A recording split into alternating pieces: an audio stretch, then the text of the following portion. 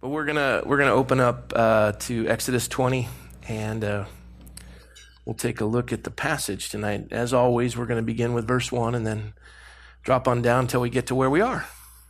Amen? Amen. All right. Happy Wednesday, everybody. Thank you. Lord, we ask your blessing on the study of your word, and Holy Spirit, please lead us into all truth. And I pray, Lord, that if anything is not of you that manages to leave my lips, I pray that all would be deaf to it. But Lord, that which you want us to hear and apply, I pray that it would be very clear and the soil of our heart would receive it and it would be fruitful in our lives. So we commit it to you now in Jesus' name. Amen. All right, chapter 20, verse 1, Then God spoke all these words, saying, I am the Lord your God, who brought you out of the land of Egypt, out of the house of bondage. You shall have, let's do it, no other gods before me, right? You shall not make for yourself graven images, a likeness of anything that is in heaven above, or is on the earth beneath, or that is in the water under the earth. You shall not bow down to them, nor serve them. For I am the Lord your God. I am a jealous God, visiting the iniquity upon the fathers to the children, the third and fourth generations of those who hate me, but showing mercy to thousands who love me and keep my commandments. Here we go, third one. You shall not take the name of the Lord your God in vain. Here's the sign there. Keep doing it, everybody, okay? For the Lord will not hold him guiltless who takes his name in vain. Remember the Sabbath day, that's rest, to keep it holy. 6 days you shall labor and do your work, but the seventh day is the Sabbath of the Lord. You shall do no work. You, nor your son, nor your daughter, nor your male servant, nor your female servant, nor your cattle, nor your stranger who is within your gates. For in 6 days the Lord made the heavens and the earth and the sea and all that is in them, and rested on the seventh day. Therefore the Lord blessed the Sabbath day and hallowed it. Honor your father and your mother, that the days may be long upon the earth that the Lord is giving you. And then you shall not murder. So you have 5, 6 is murder. You shall not murder. You shall not commit adultery. 5 hands, 2. You shall not commit adultery. And then we're going to go with the 8th commandment. We're going to have this and steal it. 5 hands. See? Okay? Visuals help. You're going to remember this and you're going to know the 10 commandments. So you shall not steal. So we're going to cover stealing tonight. You shall not steal. And I figure we better begin this evening with a joke. Maybe a couple jokes. They're going to be corny, but I'm going to do them anyways. The burglar breaks into the house, and he hears a parrot say, Jesus is watching you. Yeah, you've heard this. Okay, don't give away the punchline. He says, Jesus is watching you. And the robber looks at the parrot and says, are you Jesus? He says, no, I'm Moses. And he says, what owner would name his parrot Moses? And he said, the same ones that named their Rottweiler Jesus. Yeah, I thought that was funny. Sunday school teacher trying to teach the 8th commandment, thou shalt not steal, and said, what do you call someone who reaches into a man's billfold and takes all of his money? And they say, a wife? I thought that was a cute one. Or kids. I don't know. One of the two. Let's just think for a minute. Have we ever stolen? You don't have to blurt that out loud. I'll be transparent. I was a young kid, whether raised in a Christian home or not a Christian home. The Bible says that we have conviction. Our heart, we know right and wrong. We have that conviction. We can become numb to it and callous to it. And I knew what I was doing, even though I wasn't raised in church and the like. And my father was a good man. I don't remember him ever stealing anything. And if he did, it wasn't to my knowledge. I don't remember my mom doing that either. But I did. Hung around with a bad group of kids in Coronado, and, no, I didn't steal any F-15s. So I'm not sure where you're going with that. But it started with the really cool air caps on the tires that were really classy. We had names for the different styles of them. We would collect them and steal them off of cars. And then we decided to go for hood ornaments. And I found out that Cadillacs, those hood ornaments would come off real easy if you twisted and pulled hard enough. The worst were the Rolls Royces. And then they actually created the Rolls Royce where the woman sinks into doesn't let you steal it. And if we could get a Rolls Royce one, we were the best in the group. Never got one. My dad found the bag of them. I'd hid them in the garage, all these Cadillac symbols, a couple of Mercedes. And he was so upset with me. And he brought me in and he said, what are these? I said, I didn't do it. It was a bunch of other kids. I was just holding them for him. And his comment was, you're not even a leader as a thief. And I said, well, Dad, okay, I'm a thief and a liar because the truth is I did lead the kids. It didn't work. He didn't have any. I got in a lot of trouble. My dad was very patriotic. He'd lay down stripes. I'd see stars. Yeah. My very first job, I pilfered. I worked at a movie theater. It was cash. And I'd take a little out of the till. And I got let go. And my dad, that was it. He'd had enough of it. And he instilled in me, and he made me pay back every penny. He made me go back to each of the people I'd taken from.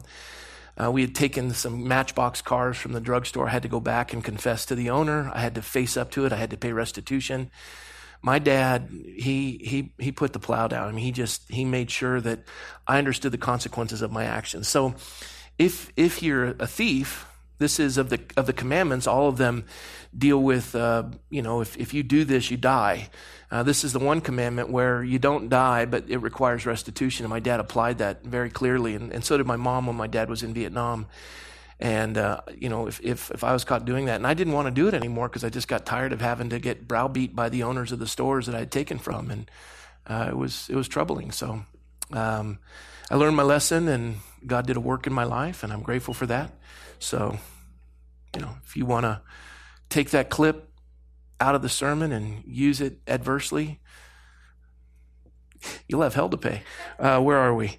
It's serious. I mean, it's one of those things where I remember running for office and sharing some of these things, and people take them out of context so that they can justify their angst towards me.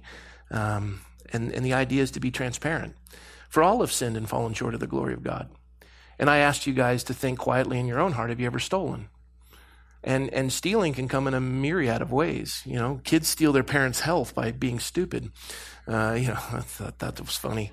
But you think about it. There's a myriad of ways you can steal. If you've committed fornication, you're taking someone else's future spouse. That's not given to you by the Lord.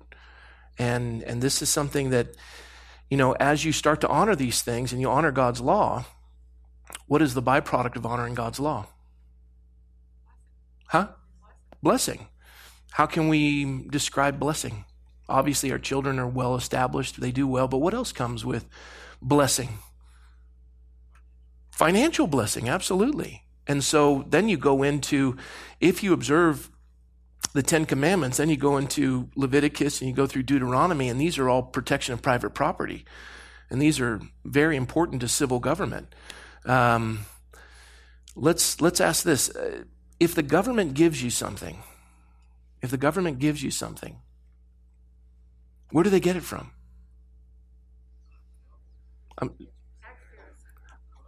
Somebody else. Anytime the government gives you something, you have to ask, from whence has this come? Government doesn't create wealth, it divides it. Takes from one to give to another. And then the question is, how do you get stuff? There's two ways to get stuff. There's God's way and there's man's way. And when you honor the Lord, you're blessed. When you don't, you can still get stuff, but it comes at an expense to the culture and to the society and to the community. And we're going to take a look at this tonight in greater detail. There was a cab driver who, he had an interesting way in New York of getting rid of his trash. He would put it into a paper bag, and he put it in the backseat of his taxi. And inevitably, it would always go missing. And the people who stole it always had a fun. I'd also, this is a fun one. This is from Associated Press, AP. A thief decided to siphon gas from Dennis Quigley's motorhome in Seattle, and when Dennis was inside the motorhome, he heard the noises outside. He investigated and discovered the thief curled up on the ground, violently vomiting. Intending to suck up the contents of the gas tank, the thief had put the hose in the wrong hole and had sucked up the contents of the sewage tank. The thief, a boy 14, will not be prosecuted. Dennis and the police agree that he suffered enough. Associated Press. So let's take a look at how God wants us to get stuff according to his word. So turn with me, if you would, to Ephesians chapter 4. Ephesians chapter 4.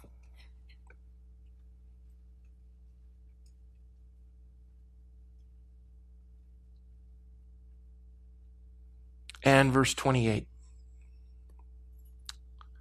It reads, "Let him that stole steal no longer, but rather let him labor, working with his hands what is good, that he may have something good." So if you steal, is that good?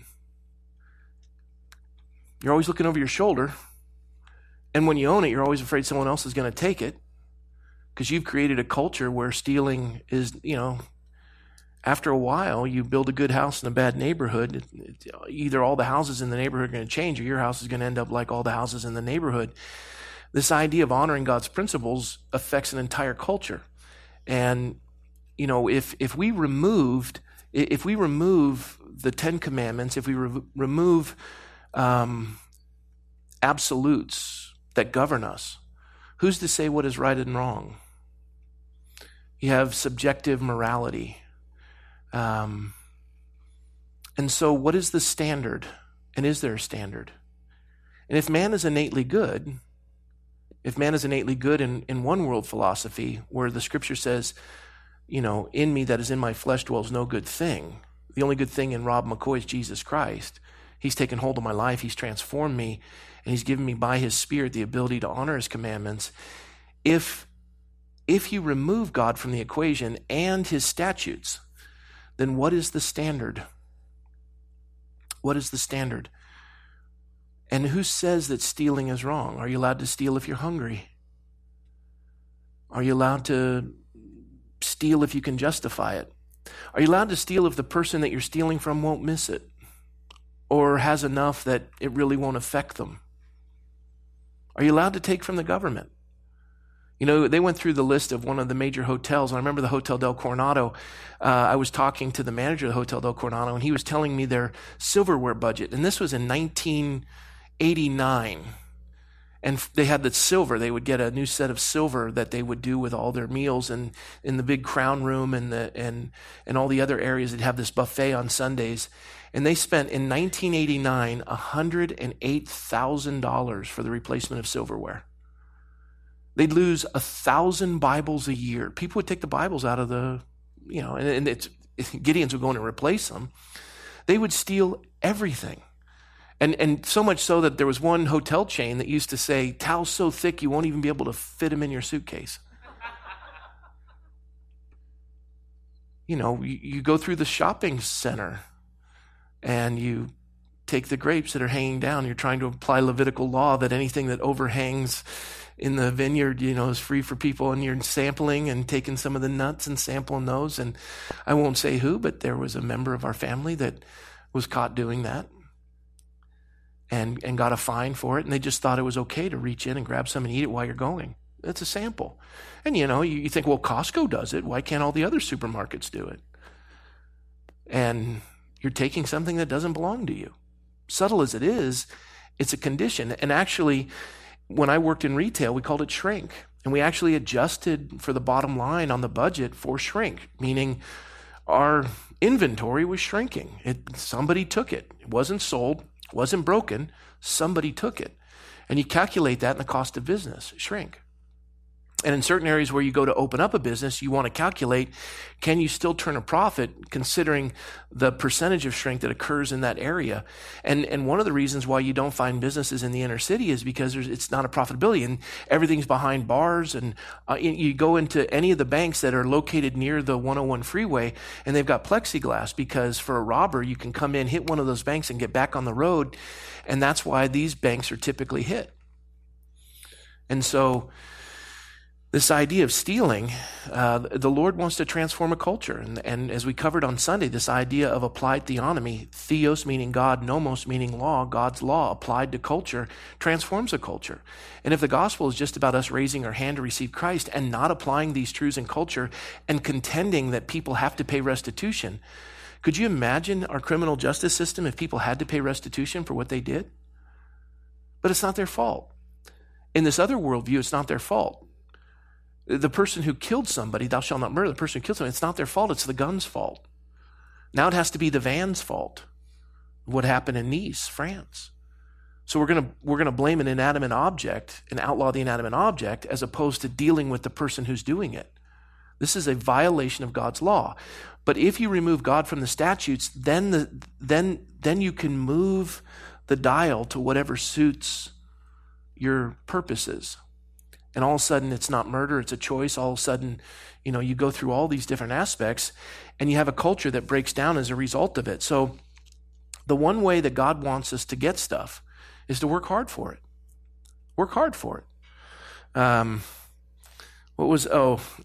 The story about the young kid that he went to get a job and apply for the job, and the man said, I don't have enough work to justify hiring anyone. There's just not enough work to do to hire. And he says, I fit that prescription.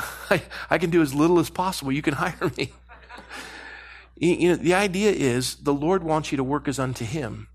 Have you ever had a bad boss? Have you ever had a bad employment? Have you ever had difficult working? God puts you in that place for a reason, and he wants you to work as unto him. Remember when we covered Admiral James Stockdale? He wasn't in prison. He was stationed there.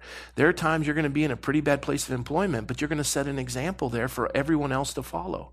And it's the way you live that causes it to transform the culture in which you live. Another way God wants us to gain possession is to make it yourself using your skill. Turn with me to Exodus 35. Exodus 35.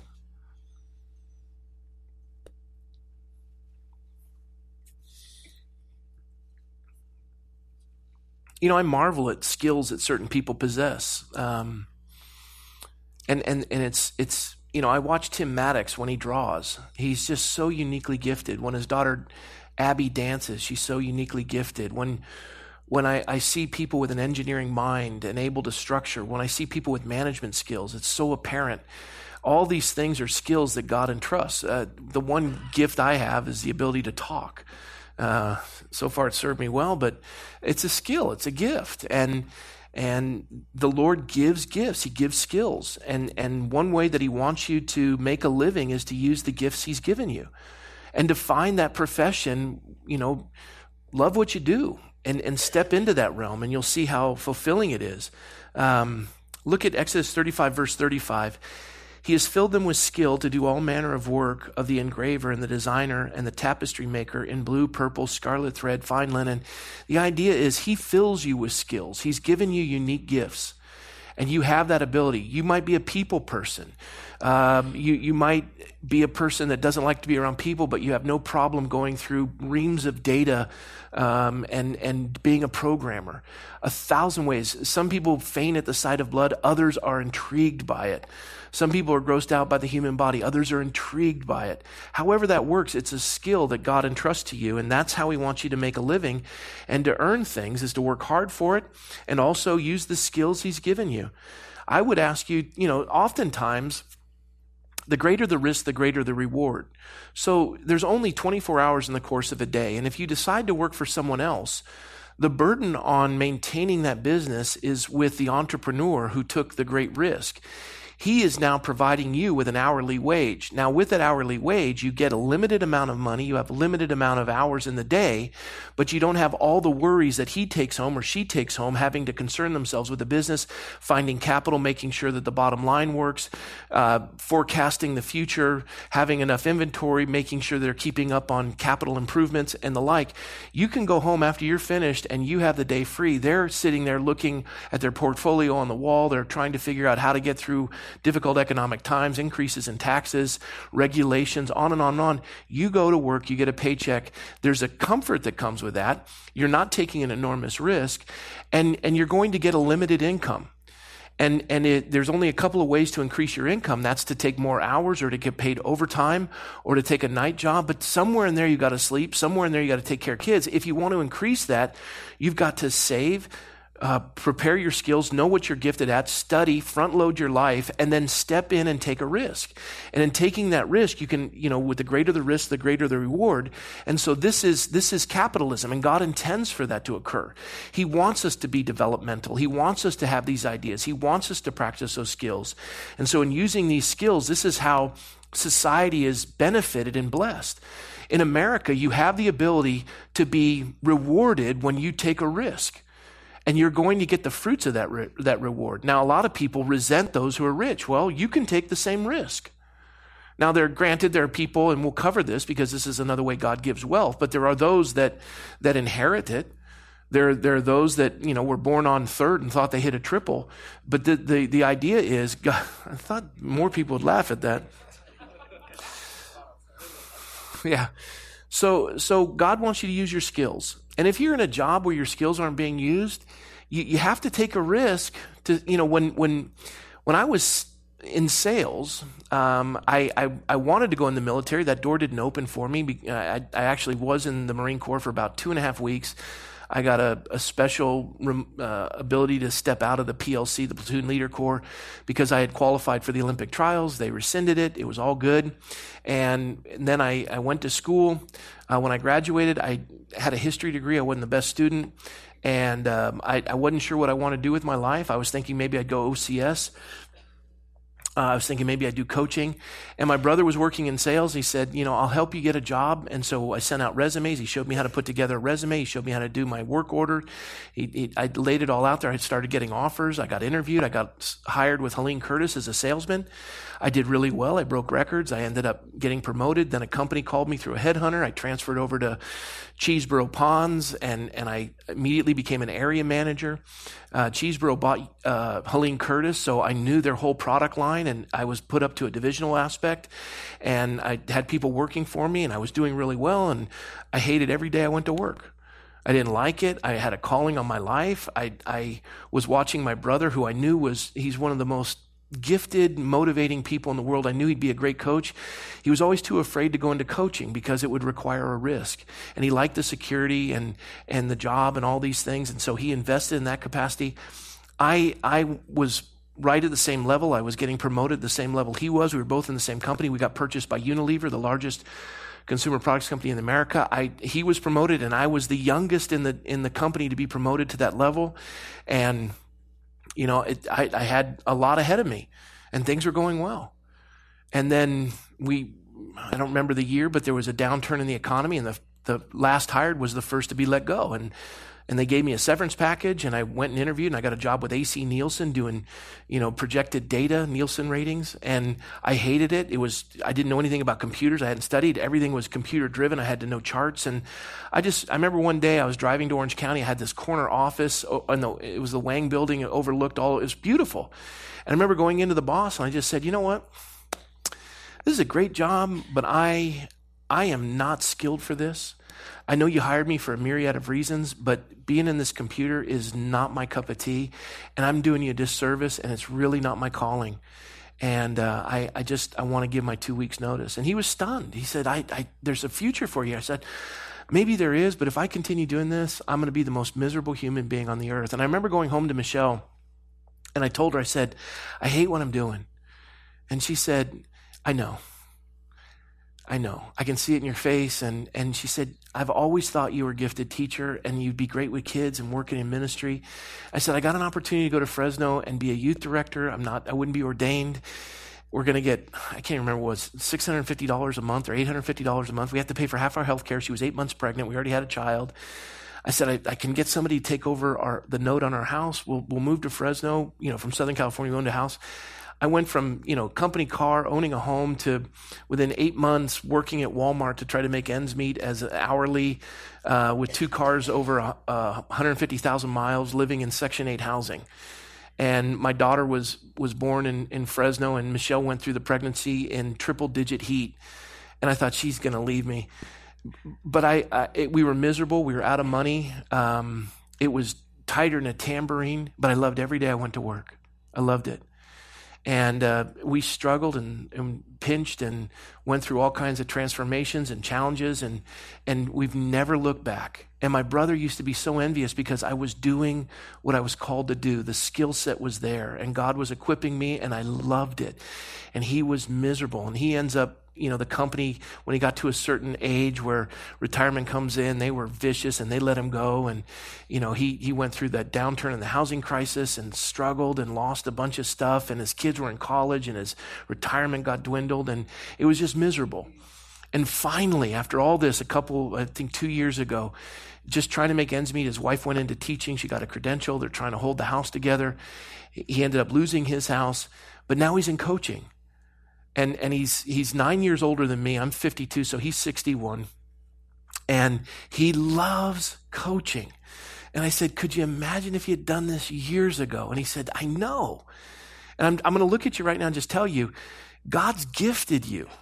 Now, you can stay in the miserable rat wheel that's comfortable in the cage of your life and get that hourly paycheck and die miserably. Or you can let the Lord use the skill he's given you and flourish. You'll find joy in your work. You'll find fulfillment in your work. It's an act of worship. You're doing what God has designed you to do. And everything that you're doing now, you're going to use that in the skills he's given you, and he'll use it together for good. You don't have to regret. I don't regret my sales background. It's helped me in ministry, management, all these things. So God wants us to use our skill. The third thing in how we avoid stealing and get things God's way is we invest in what we already have. Turn to Matthew 25, please. Matthew 25.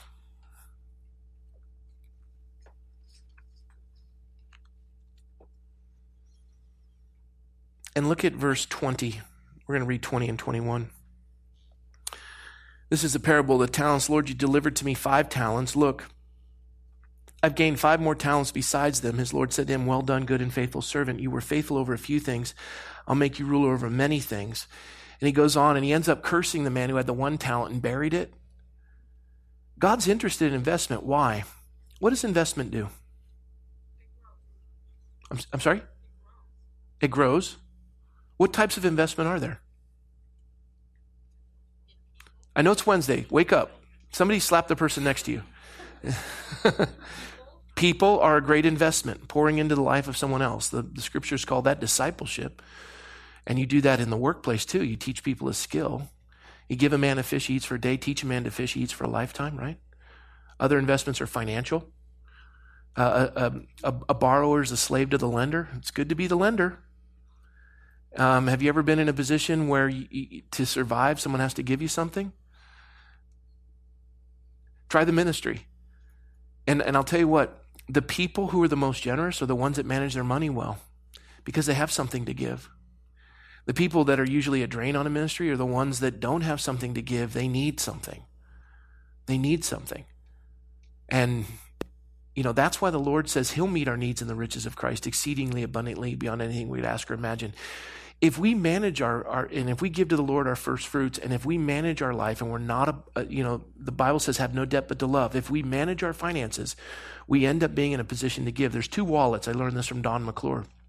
He had 2 wallets. He was Scottish. I'm Scottish. But he was really Scottish. He was tight. He had the first wallet, and this is how he managed the church. And he was irritated. He'd walk in, and if anyone left a light on or the air conditioner on, he would browbeat us. He would fine us. He would do whatever it took so that we'd realize he would say, here's what I want you to do. Take this $100 bill. I want you to walk up to the congregant right over there. I want you to crumble up and throw it at their feet. I want you to rip it up in their face and throw it at them, because that's basically what you're doing with the money that they have faithfully given to God's work. You're wasting it. You're absolutely wasting it. This is his house. We're to tend for it. We're to tend to it, And this idea of priest. We're to tend to the temple of the Lord. You're wasting people's money. And he would be livid about it. And in this wallet, there was always an in for the out and an out for the in. It always balanced. If there was a surplus, it went into this wallet. This wallet was always managed properly. This one was managed with the heart. And it was a surplus.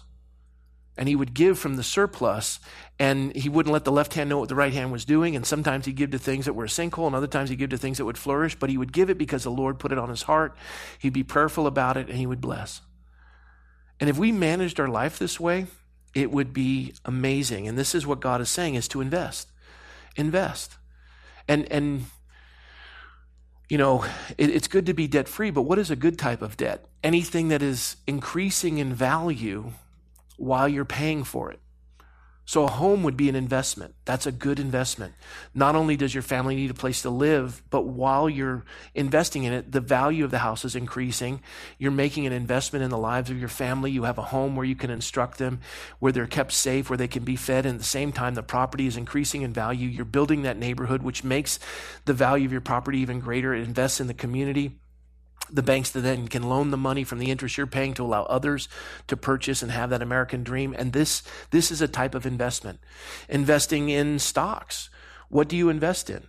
Oftentimes, I know of one person who is about to make a fortune because they figured out an algorithm to see where certain funds spend their money, and if these businesses are moral in their behavior and what they support in their beneficiary giving, and if it's to things that are contrary to God's law, then they don't invest in that. And he's going to create this investment environment that is fascinating, that people will invest in because they want to do what's right. So investment is a way that God wants us to make money. What does investment do? It allows people to borrow from you to invest in their future. So if you're buying a house, you're going to be borrowing from the bank. They're going to give it to you at an interest, but you're going to look and say, the value of what I'm purchasing will outweigh the interest of what I'm having to pay to purchase it. The increase of it, I'm going to have a benefit in time. So you're going to need capital. Sometimes you don't have to borrow that capital because you've raised it yourself, because you've been frugal. We want everything now. We buy things we don't need to impress people we don't know with money we don't have. Now, if you take a $5,000 debt on a credit card at 18% and you pay the minimum, it'll take you 18 years to pay that back. And the $5,000 that you originally borrowed, you're going to pay over $7,000 in interest in those 18 years. And they're going to make a fortune on you. And what did you spend the $5,000 on when you incurred that debt? Was it something that was creating a return for you, or was it just a purchase on something that was a consumable? You had a meal. Oh, good. But what's the return on that investment? Well, I got fatter. The Lord, if you're borrowing for the sake of increasing an investment, and you're buying something that's going to increase in value. When you buy a new car, the minute you drive it off the lot, you've lost a large portion of your investment. So you want to look for cars that retain their value. You want to buy a used car. And I'm only teaching this because I've made every mistake imaginable on the face of the earth. But this is what God wants in this applied theonomy, is that this is a way that God wants us to gain things, is by investment. And by the way, the power of investment's awesome. Let's look at this. If I offered you $100,000 right now, which I'm not going to do, but let's say I'm going to offer you $100,000 right now, or I'm going to give you a penny, and I promise to double that penny every day for 30 days. What would you take? The penny, if you're smart. 1 is 2, 2 is 4, 4 is 8, 8 is 16, 16 is 32, 32 is 64, 64 is 128, 128 is 3. I'm lost. And by the end of the 30 days, you're going to be sitting on a chunk of money. And that's investment. That's a doubling. That's interest. That's increasing. And compounding interest is better because you get the interest. It comes into the principal, or it comes into the amount. Then you get interest on that amount, and then more comes in. Then you get interest on that amount. It compounds.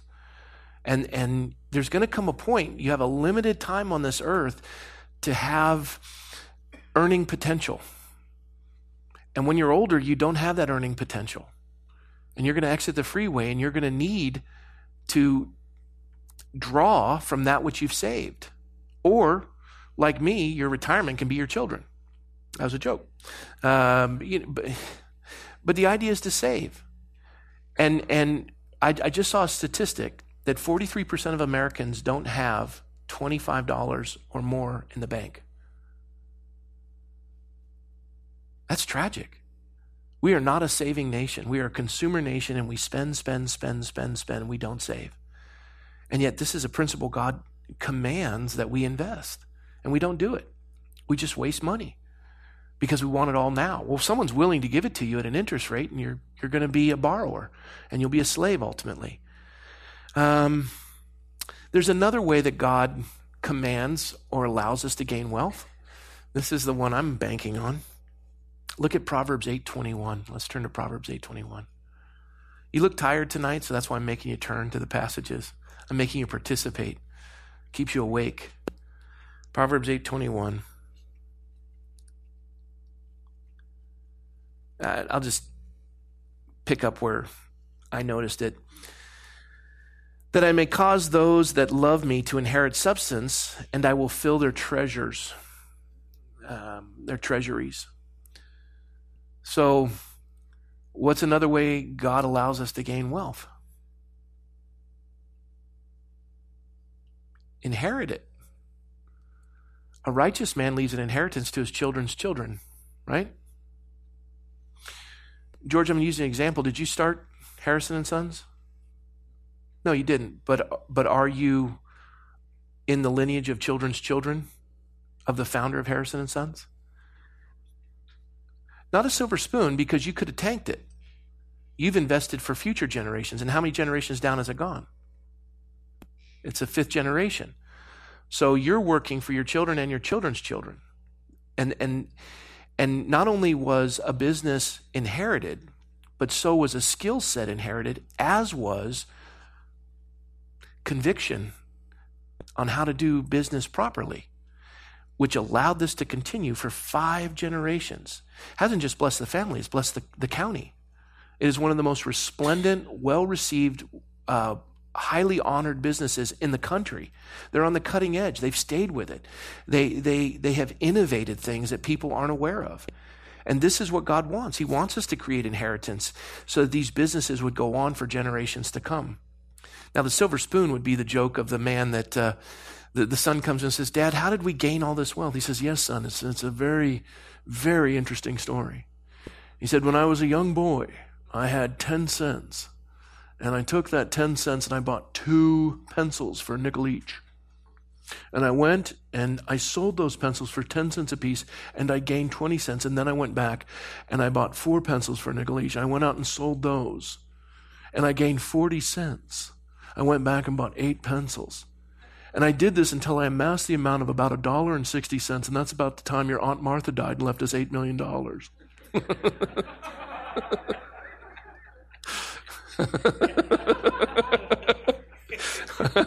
This is a funny one, a little bit. Yeah, okay. What's another way that God wants us to receive things? Turn with me to Matthew chapter 6.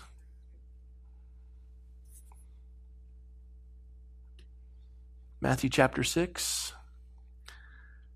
You see the Lord's Prayer there? Verse 11. What does it say? Give us this day our daily bread. God doesn't give you more than you need because he wants you to be hungry for the future. He's going to kickstart you. I've never seen the righteous go hungry, nor their children begging bread. Seek first his kingdom and his righteousness. All these things will be added unto you. If you have a calling on your life and you will wait upon the Lord and you will seek him and you will honor him, you'll have what is necessary to do what it is he wants you to do. He doesn't despise wealth, but not everyone's going to be rich. I knew when God called me into this, I wasn't going to be rich. I'm okay with that. Godliness with contentment is great gain, the Apostle Paul said. Jesus died with the clothes on his back, and they gambled for those. The Apostle Paul didn't have much. When Charles Wesley died, he left a silver spoon and a cup and books. That was it. And that guy had a huge influence on the earth. This idea of contentment, God doesn't bless you and give you things so that you can increase your comfort. Although those who take the greatest risk enjoy the greatest reward.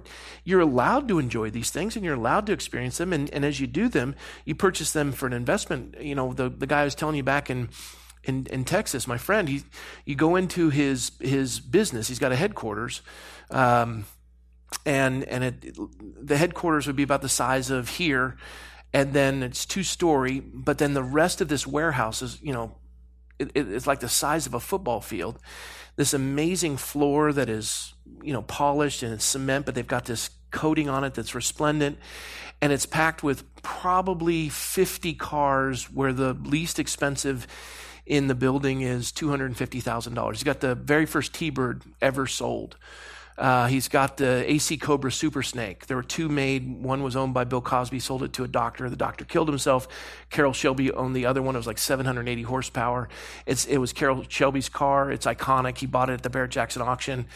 And he nickel and dimed the Barrett-Jackson auction, and they sold it to him. It was going for 5.2. I don't know what he ended up paying for it, but I guarantee it was far less than that. And the car's worth a fortune. He purchased the T-Bird from somebody that was in a cash crunch situation, and they had to liquidate some of their assets because they gambled, and they had to let go of it. And so these are investments that people find in value. They increase in value, and he purchases these for investment purposes. But it's also iconic. People can come in. It's a museum. He's got them protected. He cares for them. People can walk in and go, well, this, how many people who are poor you could feed? People are not hungry because there's not enough resources on the earth.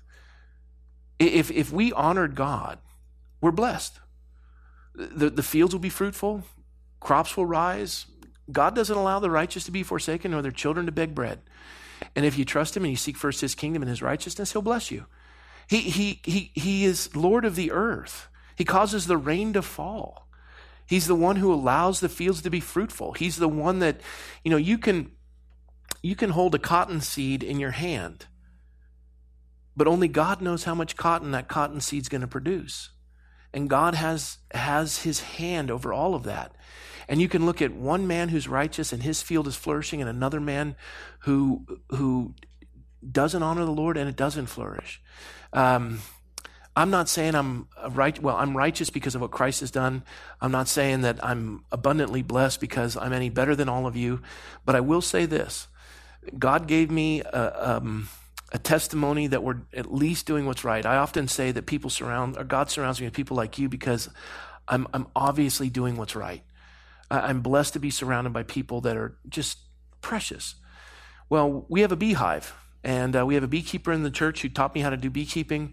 We started the hive. He got a queen bee, put it in there. Italian bees, they're socialists and they take breaks now and then. But so anyway, I was going to go further, but it would have been really funny, but I'm not going there. And so we had this beehive, and it's flourishing to the point where when we took out one slat, they would build hives where the slats weren't existing. And he came out, he said, I think that this hive is going to break a record. We've gotten over 100 pounds of honey out of 3.5 tiers of a hive. And he said, hives are dying all over the place. Yours is flourishing. And these bees are just all day long. And I'm looking at going, anything we put in the ground where we live would flourish. And it's just God's blessing. And I would just tell him, I didn't tell the bees how to work. I didn't tell them what to do. He blessed us. And we give it away, and we're blessing people with it, and it's precious. So God gives. You can't outgive the Lord, but I have news for you. He won't give unless you're generous. You withhold from him, he withholds from you. People say, do I tithe on the net or on the gross? It depends on what you want to be blessed on. If the net's smaller and you want less, then tithe on the net. If you want to be really blessed, tithe on the gross. Well, tithing's not New Testament. I'm sorry, why not? Well, because it's God's law and we did away with law. No, we didn't do away with law. Jesus said I didn't come to abolish the law, but to fulfill it. The commandments are still, you still tithe. You tithe. Why do you tithe? Because the church needs it? No, 16 years as a pastor here. I've never browbeat or done anything to ask you for money. Tithing is for the sake of your Christian walk. This is an act of faith. You give him the first fruits. You're trusting him. If you want to see blessing, you give to him first. And then he blesses you. You're trusting him. And I'll tell you, I didn't tithe early on as a pastor. I would always think, well, I'm tithing with my time. I'm tithing with my generosity of my time and my effort. And and they don't pay me enough, and to tithe to them, I justified it. The church is paying me, and I'm giving the church back what they've already given me. That doesn't make any sense. I'm a Levite. I don't have to do. Yeah, you do. And we were miserable. And when we started tithing, God started blessing. I can tell you, businessman after businessman, anyone tonight I could probably find 5 in the room that the minute they started tithing, everything changed. But Christians don't tithe. We love money more than we love God. It's an act of worship. And we wonder why there's never enough. We don't find contentment in him. We don't find contentment in what he's provided for us. Instead, we're always worried and we're spending things that aren't ours. We're stealing from him. So God will give it, but the idea is you have to give to him first. It's not the government's job to give you things. It's not the church's job to give you things. It's not your parents' job to give you things. It's not your relative's job to give you things. It's not your spouse's job to give you things. It's not your boss's job to give you things. That's called entitlement. You work for it, you get it. You don't work for it, you don't get it. You give, God will give. You don't give, you don't get. It is a very simple commandment. We live in the greatest nation on earth. If someone is unable to work, we'll bless them. That comes out of this pocketbook. But when the government gives you something, it must take from someone else first. And again, if they're offering you something, ask first, whenceforth has this come? And all that does is reduce the wealth of a nation. Because if a man doesn't work, he doesn't eat. And if you have socialism, what happens is, I had dinner last night at a person's house. She introduced me to her son. Her son's married to, she finished 5th in the World Beauty Pageant, and she was Miss Venezuela. A beautiful woman. Loves the Lord, raising their kids and loving the admonition of the Lord. He loves the Lord, precious family. And she's telling me about their family that is starving in Venezuela. They can't even get them anything, and they can't even fly in, because they fly in, they'll be kidnapped. Lawlessness is rampant in Venezuela. It used to be the 4th wealthiest nation in the Western Hemisphere, and now they're starving. The father had to move the business into, I think it was Colombia, and they just took all of his land. The government took it all. When the government promises you everything, it must take from someone else first. And after a while, you just run out. And nobody wants to work anymore. They just expect it. And it destroys a culture. Capitalism, moral capitalism, is a blessing from God. What that means is it's investment. Investing in the lives of others.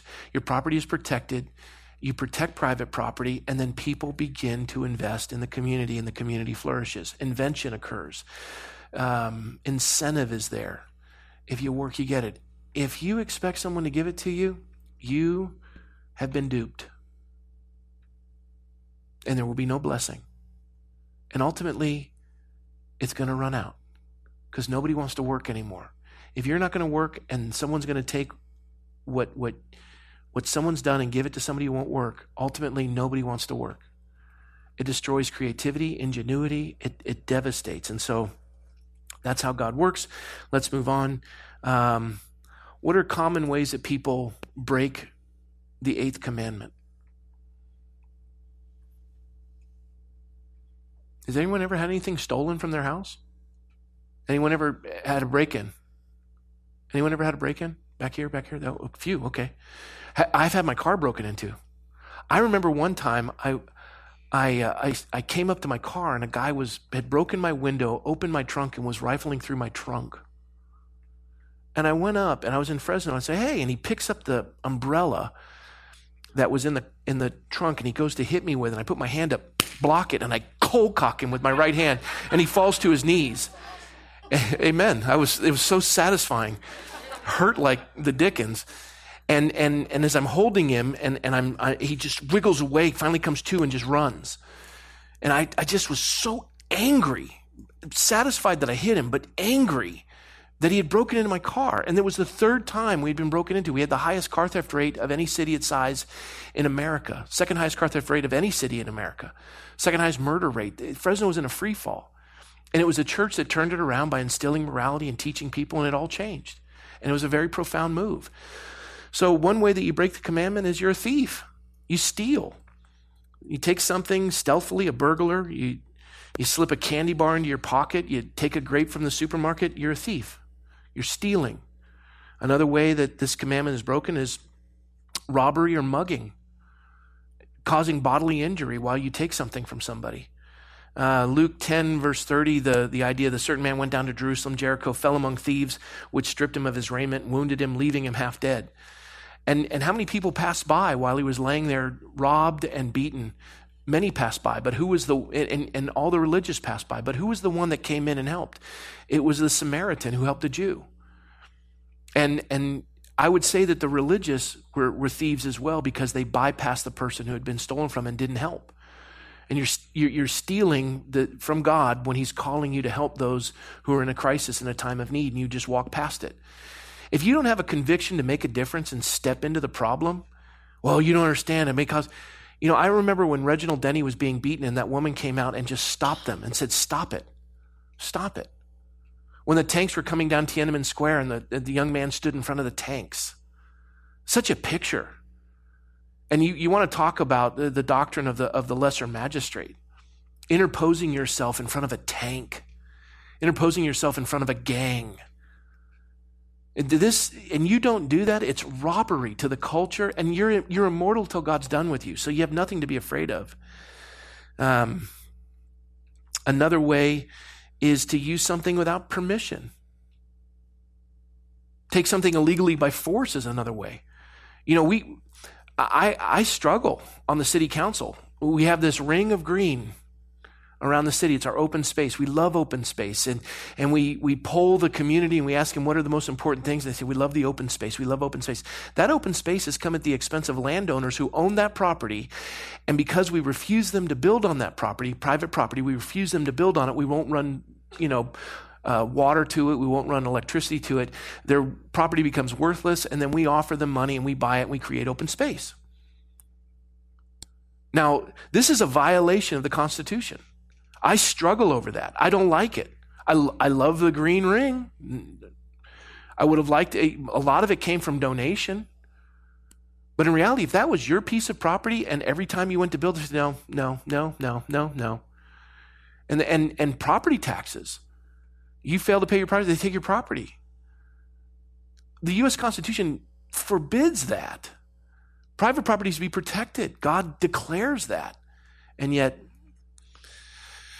in the Great Depression, the government was the largest landowner. They took property from people. And this is something that the Lord is not acceptable. You violate the commandment by using something without permission. Siblings do this all the time. Where's my shirt? You're wearing my shirt. You just go, they won't miss it. You borrow somebody's without permission. I just want you to know, if you don't have permission, you're stealing. It's not yours. You're destroying culture. You take a company asset. You abuse someone else's possession. You're driving a rental car. It's a rental. You're stealing. We're Christians. We don't do that. Another way you break the commandment is you deceive others. The Lord hates dishonest scales and dishonest weights. Proverbs 20. You cheat somebody. You don't give them what you promised. We sold our house, and I sold the washer and dryer for $150. Somewhere in there was confusion that they thought we were leaving. We had 2 washers and 2 dryers. Somewhere in the process, the woman who bought the house thought that we had agreed to all 4. And it was the real estate agent that made the confusion, her real estate agent. And she wasn't upset about it, but the real estate agent wanted to make an issue of it. And, it just created bad blood. And I was grieved by it. And I said, is there anything in writing? Do you have anything? She said, no. I said, well, you're accusing me of breaking a promise to this woman. I didn't have this conversation. My real estate agent did. And I was so bummed by it. I just told the lady, I said, you know what? She sent me the check, and I told my real estate agent, tell her I tore the check up. She can have the washer and dryer. I would rather have a good relationship with you and know that this house has been a blessing for 16 years, and the previous owners, it was a blessing. It's been a godly home. I want it to be the same for your family. It's not worth $150 to me. Keep it. She was touched by it. But this idea of deceiving others, I don't want to be in that place, and I don't think anyone else should be. And that brings me to another way to break the commandment. We're almost finished. Refusing to keep obligations. Psalm 37:21. I won't have you turn there. The wicked borrows and does not repay. The wicked borrows and does not repay. A very good friend of mine, for the first time in how many years of marriage? I don't even remember. Over 30 years of marriage, they're completely debt-free. 27 years for us, we're completely debt-free. And he was so convicted by wanting to honor God. And by the way, the minute he started doing this, the ministry he's overseeing went through the roof. The blessings have been monumental. I'll have him give his testimony. But he went back to people whose loans he had defaulted on, and they settled it 50 cents on the dollar. He went back and paid back the rest of it. There was only one entity, American Express, who, we don't want your check. We don't even know what to do with your check. Just keep your check. But he went back and paid it all back.